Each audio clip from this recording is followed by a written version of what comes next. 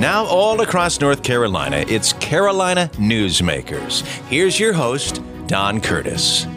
Well, hello, everybody. Welcome back to Carolina Newsmakers. Our guest this week, and I'm really looking forward to this, is Honorable Tim Moore, who on Monday was reelected as the incoming Speaker of the House of Representatives of the state of North Carolina, the General Assembly. He has now been elected to his fourth term, which ties a record for that particular position. Speaker Moore, thank you so much for being with us, and congratulations on your reelection and for your service to the state of North Carolina. Well, thank you, Don. It's good to be with you today. Well, it's always good to start this is the end of the year, but in a way it's the beginning of the year, because I'm sure you are looking forward to what's going to happen next year, and next year should be a really interesting year. And of course, it's all about the economic situations brought about COVID-19 and the pandemic that we're going through. It is really changing things. And of course, nothing has changed more than state government, because where the federal government can continue to borrow a few funds here and there when they need them, and they do that often, state government has to have a balanced budget. So you've got some really interesting situations that will arise during the next year. What's the general outlook as far as revenue, and how do you think the General Assembly is going to react to this challenge? Well, of course, our revenue projections were extremely dire a few months ago, but when the state started reopening and business turned around, it got a little bit better, but it's still not near where it needs to be. We are, and then the federal funds that came in helped plug the hole of about $3 to $4 billion. But and that's out of a state budget, by the way. That's right around $24 billion. So we've had a hole to fill. We expect that we're going to see a shortfall continue into next year, and we don't know what that exact number is going to be. Those estimates can change pretty quickly. A lot of it depends on whether or not the governor tries to shut the state back down again. And I would say that some of the shutdowns that have happened, where we've clearly had a difference of opinion with the governor on a few of those things, have really had a very significant impact. And the reason that's important is state government funds itself off of tax revenues, off of sales taxes and income taxes and various fees. And those things really rise and fall based off of the activity in the economy. So when you see things such as restaurants and stores shut down and you see incomes depressed, those have a direct impact on the amount of revenue the state receives. So that's going to have probably the largest impact on our economy. We're going to have to see where that is. And then the other thing that we have, of course, is there's an increase in cost. Everything from the cost of everything from schools to running the courts to running state agencies to the health care costs that are incurred. I mean, you name it, everything is much more expensive now. And it's just, I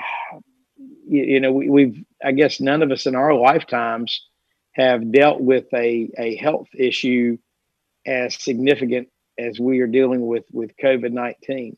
And so it's really important that we get this right.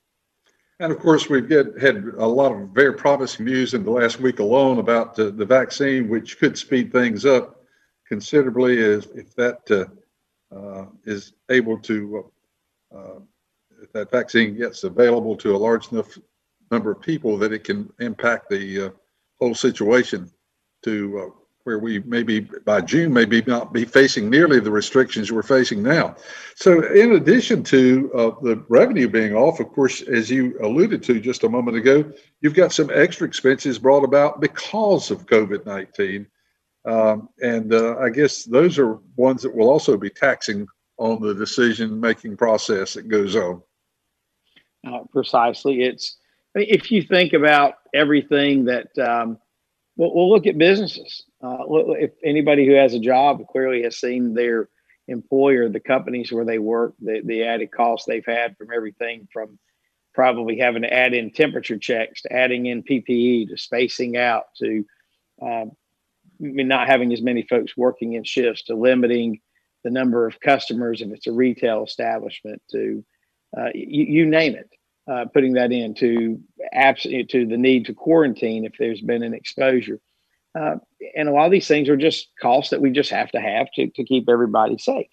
And so those are costs that state government has as well. And so it's one of those things that just is what it is. And so, but we have to do it to keep it safe. But I'm going to tell you something that's really important too, Don, and that's particularly for our rural parts of the state. We've had a lot of costs with making sure that a lot of our rural hospitals are strong and are able to absorb patients coming in, particularly if there's a spike. And so we've made a lot of significant investment into the hospitals to make sure they're strong, to make sure they're able to take care of folks. That's cost a lot of money.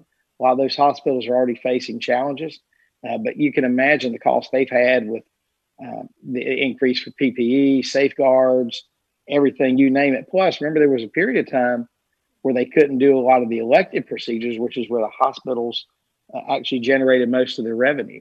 So you combine all those things together. There's been just, I don't even know that if we had enough time on the program this morning to go through all the added costs. But I will say I'm very proud of the fact that we've been able to plan for those and to fund those. And we've really been able to get that done in a pretty seamless way. Well, as we've talked about with numerous guests on this program, North Carolina is continuing to have that urban-rural divide where we have a large part of our state that is not progressing nearly as fast as the Piedmont Crescent, the area from Raleigh all the way around to Gastonia and Kings Mountain, the area where you come from, Charlotte, and so forth. How do you handle that as Speaker of the House when you look at the situations where we have counties as small as 3,000 or 4,000 people, and then we have counties like Mecklenburg and Wake County? That is bound to put a lot of pressure on the actions of the General Assembly. One thing that I have particularly paid attention to my entire time in the General Assembly, and that I've been very sensitive to as Speaker, is making sure that as we adopt policies, as we appropriate money in the budget, that we do not leave any part of North Carolina behind. There really is a tale of, it's sometimes been said, of almost two North Carolinas. You have some rural areas that are significantly challenged. You have some parts of, particularly you look at northeastern North Carolina, where you have declining populations, you have per capita aging populations in those communities that are where you have declining revenues, you have increasing cost on the on some of the public infrastructure that's there, and so you have both of those costs come. You have an increase in cost and a decrease in revenue. You contrast that, and by the way, that's not just northeastern North Carolina, it's southeast. It's parts of western North Carolina. I mean, it's spread around in a number of areas. And then you have, of course, the areas in the Triangle. You have Charlotte and the surrounding areas where you've had just amazing growth that's happening. And so what we've done to make sure that we don't leave anything behind is when it comes, for example, to a lot of the construction money for roads, when it comes to construction money for schools and other infrastructure, we make sure that those rural areas get additional consideration and do not necessarily are not required to kick in as much local money as far as match money, because we know, frankly, they don't have it. We've had additional money, for example, to help rural hospitals and rural healthcare access. We've invested. I mentioned, one thing that in Eastern North Carolina I think is very important is the investment at ECU and the Brody School of Medicine, which is where most of your primary care physicians that are tending to these rural areas are coming from. Investing and expanding there so that folks in rural areas have access to good quality primary care physicians. Just numerous examples of where we're doing that. Economic development, for example, if companies choose to expand or locate in areas that are hardest hit in rural areas, they get additional incentives and credits. So there are a number of ways that we've sort of bolstered that. And we've seen some success, but I'll tell you too, Don, we see still a lot of challenges, because the reality is if you've got a company that's a high-tech company or some sort of advanced manufacturing. And if they're looking at locating a facility in, say, Cary or Morrisville, or if they're looking over in near Charlotte or something, they're probably looking at areas around maybe Atlanta. They might even be looking at near Austin, Texas. You just never know. It's hard to say, well, hey, why don't you come up here and look at Ahoskie, North Carolina, or why don't you look at Rutherfordton, North Carolina? They're going to locate where they need to locate for a number of things, and so you've got to be sensitive to where companies want to go, particularly when they're looking at other states. But I will tell you that we have really pushed as hard as we can to make sure that rural North Carolina does not get left behind. Well, it's always a challenge because they always say you can lead a horse to water, but you can't make him drink. And we can well understand why companies want to locate where they can get a good source of employment. And those areas are basically in the Piedmont area. Of course, Greenville and Wilmington and Asheville, I guess, are a little bit of the exceptions to that area. But the truth of the matter is, we do have some isolated counties, and we're just going to have to handle them the best we can. That's right. I've sort of left myself here with an awkward amount of time. I don't have enough time to start another question before we run out in this segment, but we will turn to looking at education and transportation needs in North Carolina, and also would like to, when we come back with the next segment, talk about what you think the federal government might do with regards to jumpstarting the economy, especially with regard to maybe some infrastructure money. We'll do all that when we return with the next segment of Carolina Newsmakers and our guest, the Speaker of the House of Representatives, Tim Moore. And we'll do that right after these messages. The Alzheimer's Association and the Ad Council present the story of Tom and Levi. Tom is the smartest man I know. He's been a professor at 2 major universities, been a teacher for over 40 years. One day, he told me that he was having problems in his classes. I think one of the students had asked the question and he didn't remember the answer. And I also noticed that he was letting his class out earlier than they were supposed to let out. And he was telling them that he was doing it as a favor to them, but I think in reality, he just wanted to get out of there. I was really starting to worry because I saw something was wrong. Levi and I talked about how it would change our lives, but he was there beside me, and my love for him was just immense. When something feels different, it could be Alzheimer's. Now is the time to talk. Visit alz.org/ourstories to learn more. A message from the Alzheimer's Association and the Ad Council. Hey, hon, what you doing with your phone? Taking pictures? No, I'm asking it questions. Like what? Hey, Bobo, do flowers have best friends? I'm sorry. I'm afraid I don't know that. Hey, follow me. I want to show you something. Look, flowers do have best friends. Whoa. Some answers can only be found in nature. Discover the unsearchable. Visit discovertheforest.org to find a trail near you. Brought to you by the United States Forest Service and the Ad Council. We continue with Carolina Newsmakers. Here's Don Curtis. Welcome back to Carolina Newsmakers. The Speaker of the House of Representatives of the state of North Carolina, Tim Moore, is our guest. He recently was reelected to serve a 4th term as the presiding officer, and you're only the 2nd person that's ever served that many terms. And of course, you've seen some really interesting changes in state government while you have been Speaker. One of the things that I guess this last 8 years has been marked by more than anything else is the fact that we've done a lot of tax reform and made North Carolina a more business-friendly state, and that's led to a lot of plants and businesses locating here.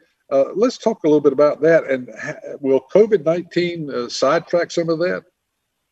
Well, I'm really proud of where North Carolina is in its tax structure.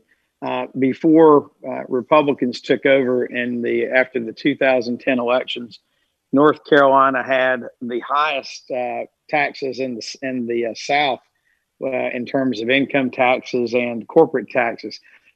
Today, we have some of the lowest in the South as well as the nation. We've gone from these very high punitive tax rates that punished folks and to just basically flat tax rates that are very fair, that encourage opportunity and success. and have really resulted in just amazing growth. North Carolina today has the lowest taxes that it's had in decades. And, prior to COVID-19, we had the lowest unemployment we had in decades. And our economy was the strongest it had been in many folks' lifetimes. And so, of course, while COVID-19 has kind of upended the cart in a big way, what has been good is that North Carolina has been resilient and has weathered this storm better than most other states. If you look at states like New York and Illinois and California, they're really in the red in a significant way. I think Illinois was upside down to the tune, I want to say like $42 billion. And so, whereas North Carolina, we were looking at about a $3 to $4 billion hole, but we managed to take the federal money and reallocate some state money, and we're able to fully cover that. And so we didn't have to come in and raise taxes. We didn't have to do any of these things. And we were able to come in and not even do like massive layoffs and cuts. I mean, it really is a testament to the fact that there's been some very wise and responsible budgeting since we've taken the majority. So I'm very proud of that. Where do we go forward from here? Which I think was the second part of your question. How does COVID-19 affect it? I think we need to continue with the success we've had. I think we need to make sure that we take care of these critical needs for our state. And I think we need to do all we can to keep our taxes as low as we can, because we don't need to kill the economic growth, the engine that is making North Carolina as strong and resilient as it is. Look, despite the tough times we're dealing with, people are moving to North Carolina. The U-Haul trucks are moving in, not moving out. So I want to see us continue to grow. And the last thing we need to do is to make it harder to do business here and pass policies that are going to make it tougher. Just look at what's happening in the Northeast and these other states where people are leaving the cities and leaving these states. They're coming to North Carolina.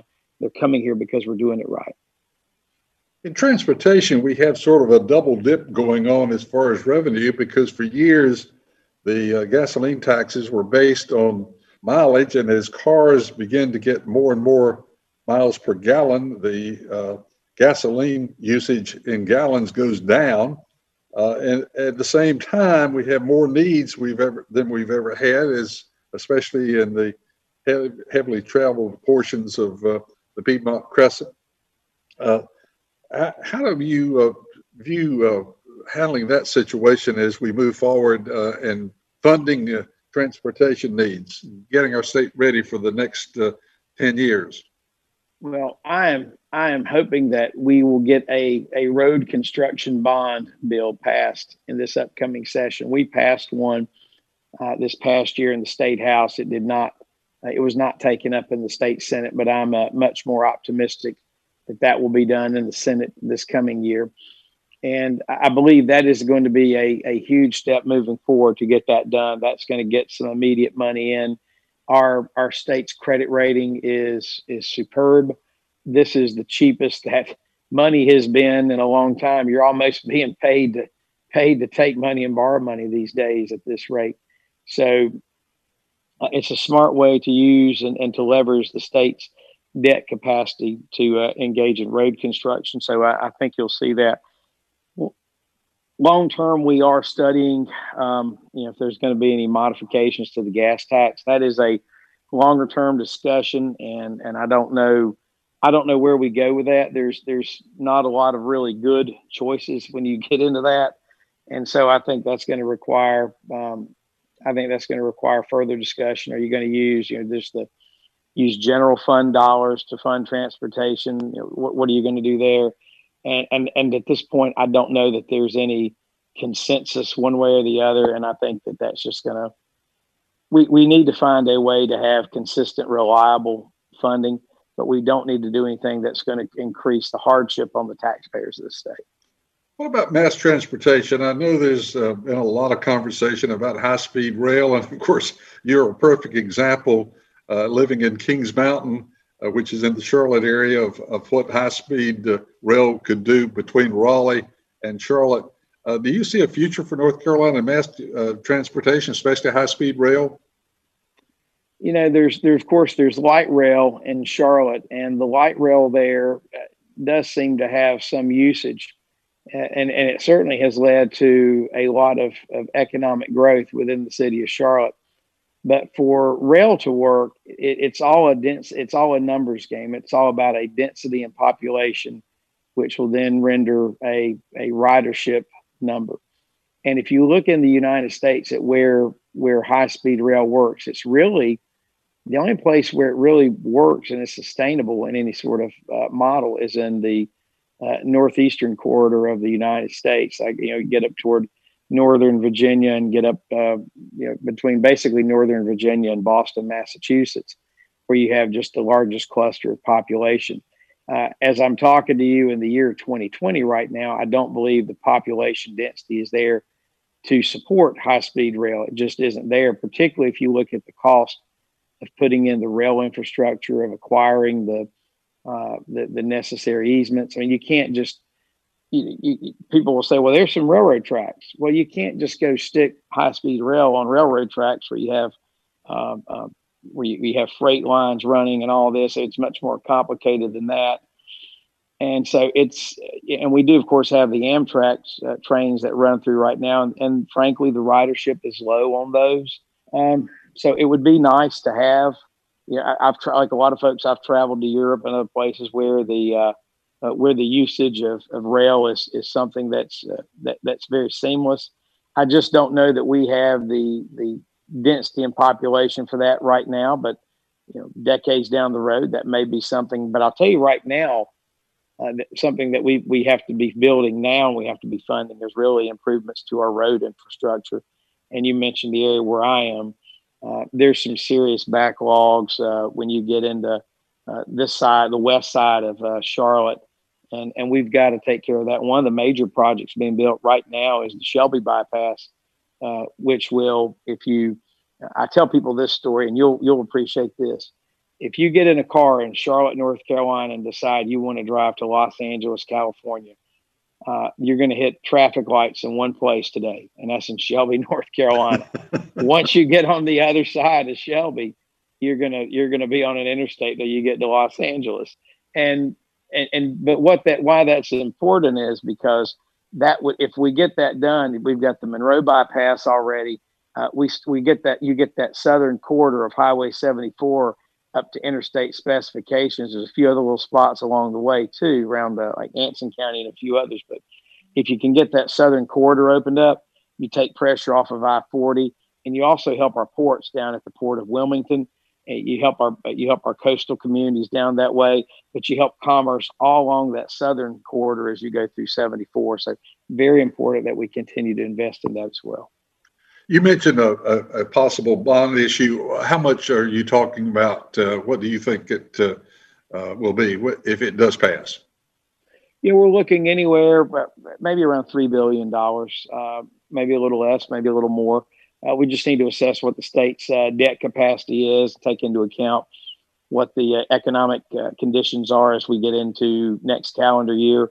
We'll want to consult with the state treasurer's office and make sure that we're doing something that makes sense. We certainly don't want to ever overextend the state's credit. I'm told the state's credit capacity is upwards of maybe around $6 to $7 billion, and others say it's closer to the $4 billion mark. But whatever it is, we want to get a good idea of that. But I've got an idea at 3. I'm certainly willing to look at more, provided that we just know that the debt capacity is there and we won't burden the state with that. Well, North Carolina has forever enjoyed a very low interest rate when we borrow money, and that's due to the care of the state treasurer's office, past and present. That's right. And we have some of the best credit rating. I believe we're AAA credit, and that means we enjoy that low interest, and that's something that we are all going to guard and make certain that we keep. It is it can't be overstated enough, because look, the less interest we're paying, that means the more dollars that we're actually able to put into actually providing those services. Well, it's keenly interesting. But you mentioned the fact that a couple of things are happening right now that may never happen again, and that is interest rates are at an all-time low to begin with. And of course, every time you put off a capital project, it's that much more expensive, and roads that much more expensive to buy right away later on. So this is a great time to look at that situation. Our guest is the Honorable Tim Moore, who is the Speaker of the House, recently elected on Monday to his fourth term in that office. And we will be back with another segment of Carolina Newsmakers right after these messages. Adopt US Kids presents What to Expect When You're Expecting. A teenager. Learning the lingo. Today I'm going to help parents translate teen slang. Now, when a teen says something is on fleek, it's exactly like saying, that's rad. It simply means that something is awesome or cool. Another one is totes. It's exactly like saying, totally, just shorter. As in, I totes love going to the mall with Becca. Another word you might hear is jelly. Jelly is a shorter, better way to say jealous. As in, Chloe, I am like so jelly of your unicorn phone case. You don't have to speak teen to be a perfect parent. Thousands of teens in foster care will think you're, rad, just the same. To learn more, visit adoptuskids.org. A public service announcement brought to you by the U.S. Department of Health and Human Services, Adopt U.S. Kids, and the Ad Council. Melissa from Michigan. I work an extra part-time job serving lunch at my child's school, but I still can't afford to put food on our table. Daniel from California. Choosing whether to pay the rent or pay to fix the car to get to work doesn't leave us with much at all. Now we can't even pay for meals. Hunger is a story we can end. End it at feedingamerica.org. Brought to you by Feeding America and the Ad Council.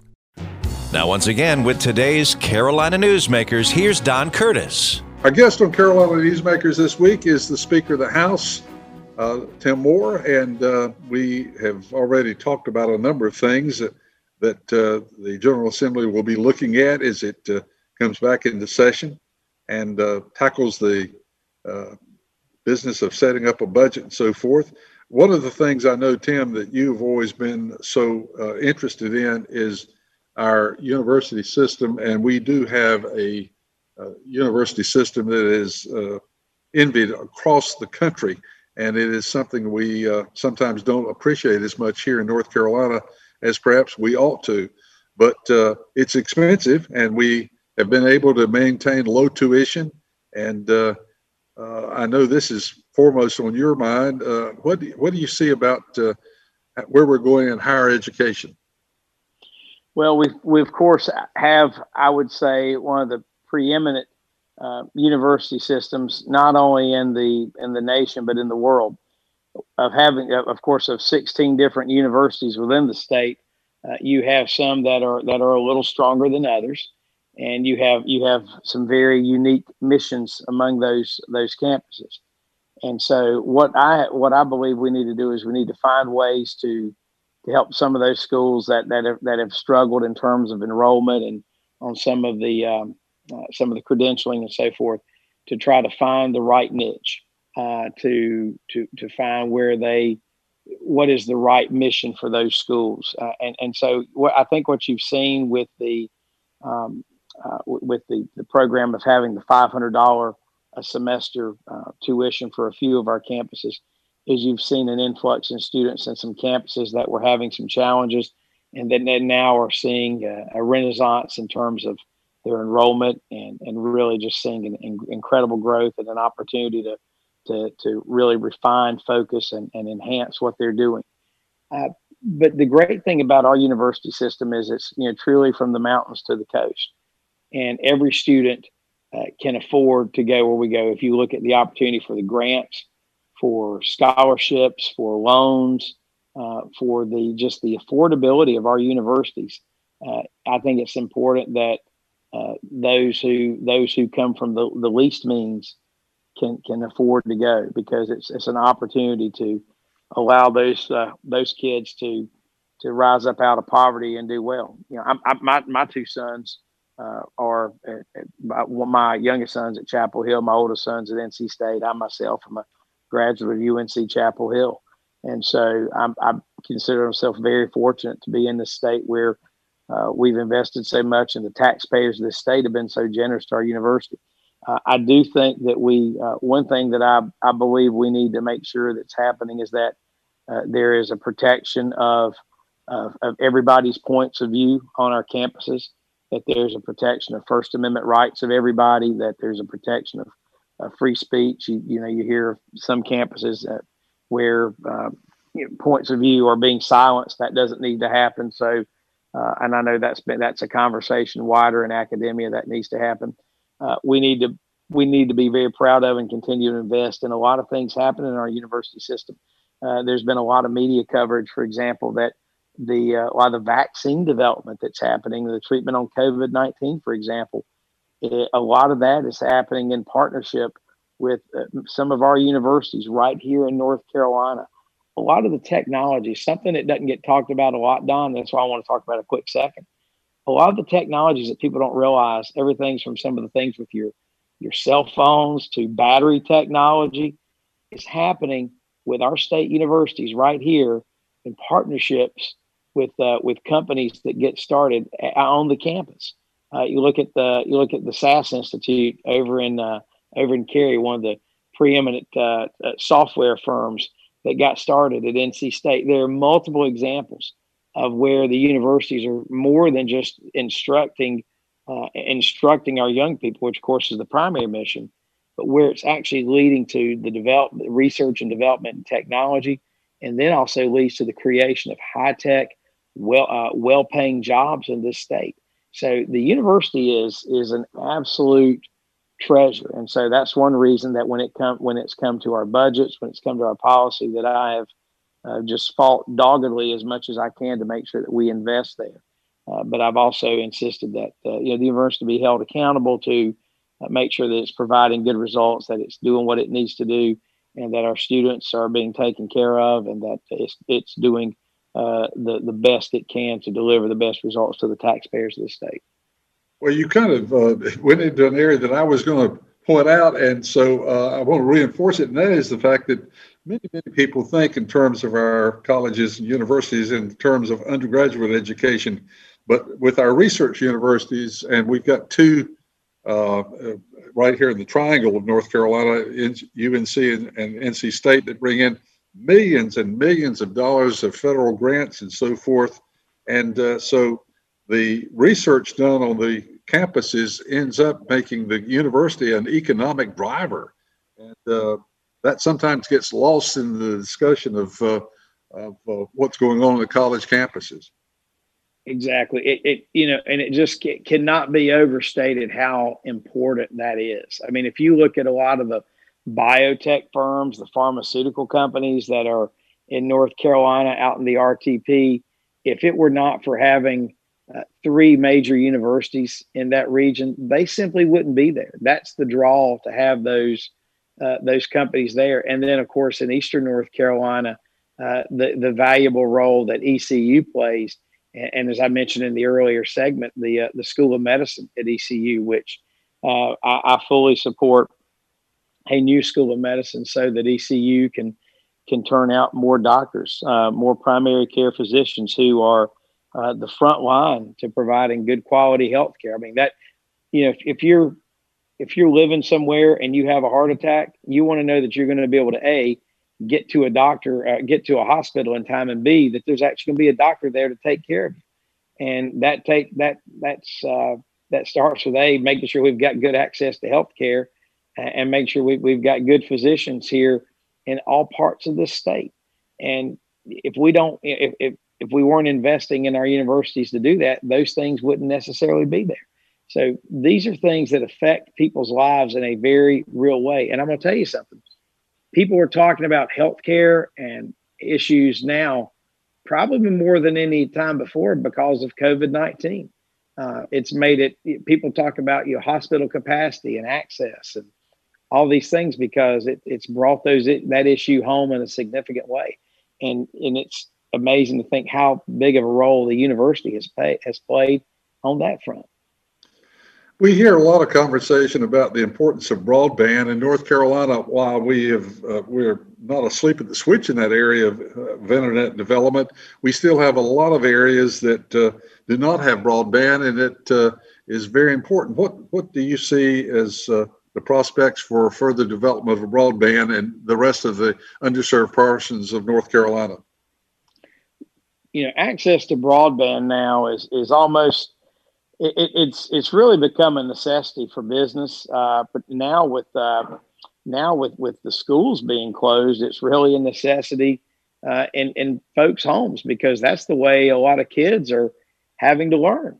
A recent development here as we're recording this show is we funded $30 million for broadband through the Federal CARES Act, and found out just yesterday that Governor Cooper has diverted that $30 million and has directed that it go to be spent on something else. And that was going to be money that was going to be put directly into expanding broadband throughout the state, so that it could be expanded immediately in a lot of ways, so that kids who were home from school would have access to it right now. And so I'm not sure why that's happened. We're still asking a lot of questions. I hope there's a good reason that that's happened. I don't understand why it's happened, and I'm sure there'll be much more media coverage about that in the coming days and weeks. But we really have to do that, because just as in if you look in the 20s and 30s, when you had the rural electrification, which was all about getting electricity out to the rural areas of the state, we're now confronted with the need to do that when it comes to high-speed internet and broadband, because that is now as much not as much a necessity as electricity, but it is growing in that, because access to information is there. And look, when it comes to companies locating, just like you mentioned in the other sector, companies are going to locate where they can get access to a good quality pool of employees. Well, companies now also generally are going to need access to good quality high-speed broadband as well. We've got about a minute and a half left in this segment. Briefly, what do you see as important issues in the area of K through 12 education this year? Well, the biggest issue we're going to have to deal with on K-12 is we're going to have to find a way to get these kids caught up who have been stuck at home all these months out of the classroom, who I know there's no way that they have been able to really effectively learn like they would have in a classroom. And we cannot just, kind of pat them on the back, send them on, and not worry about it. That's going to be a disservice. Studies have shown if a child cannot read by the third grade, their opportunities for success are significantly diminished. And so one of the things that I'm legitimately worried about and feel like we are not doing enough to deal with right now is making sure these kids are caught up. So we're going to invest more in there. We're going to work through strategies on that. But I'm telling you, Don, that is a huge issue that we have got to really double down on, because there's a lot of kids that I'm afraid are going to fall between the cracks on this right now, because they're not getting that in-classroom instruction time. Well, it certainly, there's, as you said, and of course, those areas where they don't even have broadband are even more affected by the lack of classroom attendance. Our guest is the Honorable Tim Moore. He's the Speaker of the House of Representatives of the state of North Carolina. And we'll be back with one final No word in the English Carolina language is less convincing right after than these probably. messages. Are you sure we should get matching tattoos on our first date? Sure. We'll probably stay together. Probably? It's been 23 minutes since I ate. I can probably swim. You should wait 30 minutes. Okay, now tell me what to do. Cannonball! Cramp! Oh, I have a cramp. I can probably hit the green from here. Probably. Can I get a mulligan? Ready to go? Hey, are you sure you're okay to drive? Yeah, I'm pretty sober. Yeah, I'm probably okay. Probably okay isn't okay, especially when it comes to drinking and driving. If you're drinking, call a cab, a car, or a friend. Buzzed driving is drunk driving. A message brought to you by NHTSA and the Ad Council. Carolina Newsmakers continues, and once again, here's Don Curtis. We're back on Carolina Newsmakers. Our guest this week, the Honorable Tim Moore, who recently on Monday was reelected to a fourth term as the presiding officer of the North Carolina House of Representatives, this man that would tie a state record for the number of legislative terms holding that position. And Tim comes, of course, from the Kings Mountain area, which is God's country, because I grew up only 6 miles away from Kings Mountain. And so I've been fortunate enough to know Tim's parents for a long time, and ended up, as a matter of fact, Tim sitting beside them at the Final Four a couple of years ago, and enjoyed the conversation about you. And they told me lots of interesting stories that I will not pass on because they might prove to be embarrassing. But anyway, thank you very much for being with us. We've been talking about all sorts of things that you'll be facing as you lead the House and the legislative priorities. I guess the best thing to start this segment is just exactly what are your legislative priorities for this upcoming term? Well, I'll tell you, Don, you threw me off. I can only imagine what my parents may have told you. So we'll have to talk about that off the radio show for sure. Oh man, I'll tell you our priorities as we go forward. Yeah, I'll tell you that we've got to make sure that we continue to get North Carolina moving forward as we deal with COVID-19. That this thing has thrown. It has affected so many people. It, of course, has taken the lives of so many people, and we have to make sure that we do everything we can to combat this healthcare issue, and that we also do it in a way that it's minimizes as much as possible the impacts to the other parts of life, economics, education, everything else. And it's a real challenge. But I think that's probably our largest issue that we have to deal with right now. We need to make sure that we are, make sure our kids are getting the best education they can. As I mentioned earlier, we need to make sure that our kids are getting what they need during this time and learning the basics, particularly those younger kids who I would submit to you are getting shortchanged by not having that classroom time. Need to make sure we're investing in our education. Need to invest in our justice and public safety. And I'm going to tell you something else that really has stuck me or stuck out to me that we need to deal with too, Don. I was in Raleigh back when a lot of the unrest happened, and when, frankly, a lot of the riots happened. People call them what you want to. There were riots. I saw them firsthand. And I saw people get hurt. I saw property get damaged. I saw people lose their businesses. And one of the pieces of legislation that I'm going to support when we come in is legislation to really increase penalties on folks who go out here and commit assaults and destroy property and commit burn property and commit crime during the time of a riot. That is something that North Carolina has not seen in decades. And it's something that we shouldn't have to see. And it's something that our folks in law enforcement, it's something nobody should have to deal with. So that's something I think you could expect to see coming up as well. We are in some pretty, we've been in some pretty tough and divisive times. And so we're going to work to do what we can to make sure North Carolina continues to be strong during this time. We continue to be resilient. We're going to work to try to be bipartisan. The COVID relief package that we passed last year passed unanimously. Democrats, Republicans all voted for that legislation. Very proud of that. We're going to make the effort to get that done again this time. And of course, where we have disagreements, we'll have those openly, honestly, and respectfully. But we're going to continue to build on the great success we've had and to try to keep North Carolina in the great position that it's in, so it'll continue to grow. We talked about this in the first segment a little bit, but I think we probably need to kind of review it because so much of what you do is going to be affected by budget concerns. And of course, as we talked about a little earlier, revenue may be down, or actually will be down, but expenses may be up. And how are you going to fill that shortfall?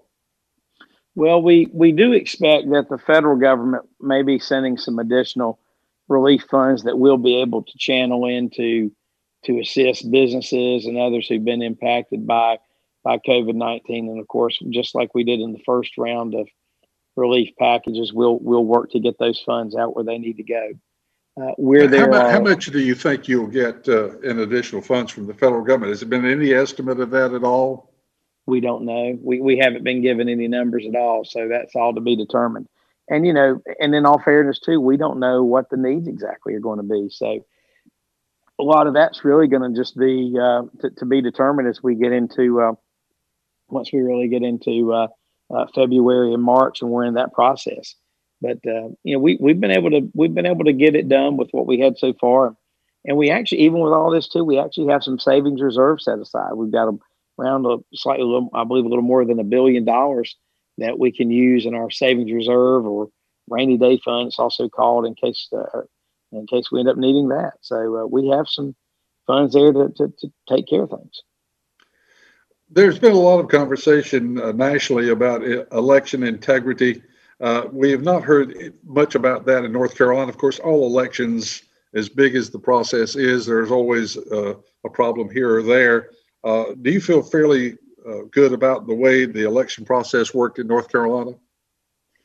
I do. The only thing that I'm concerned, there are two things that I'm concerned about. One is same day voter registration, where we know, for example, folks will go in and register, and there's a significant number of when folks go in and register that day, where they send the registration card out for the Board of Elections, that those get returned for a no such person or no such address.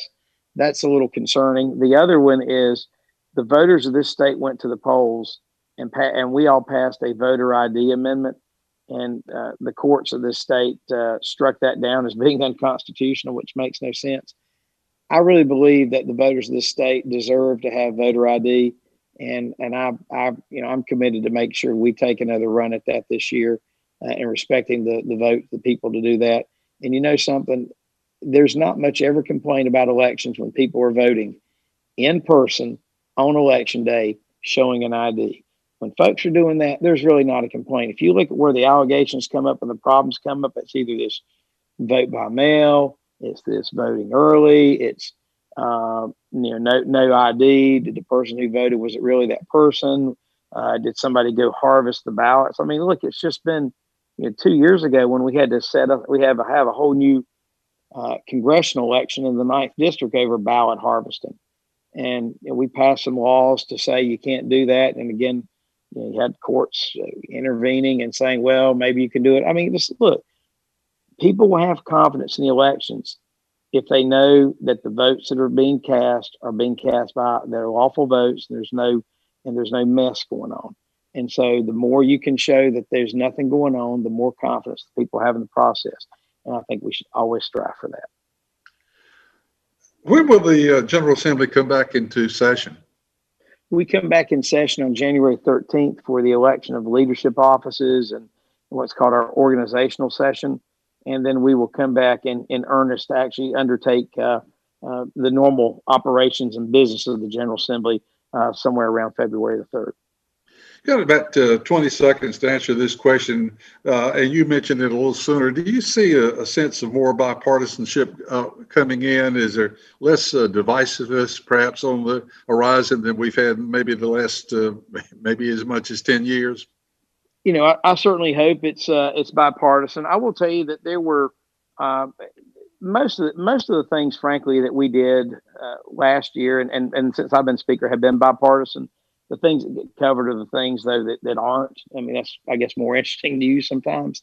But I certainly want to see us continue to focus on things where we can get consensus and bipartisanship, because I'll tell you, the issues that we face as a state should never be Republican issues or Democratic issues.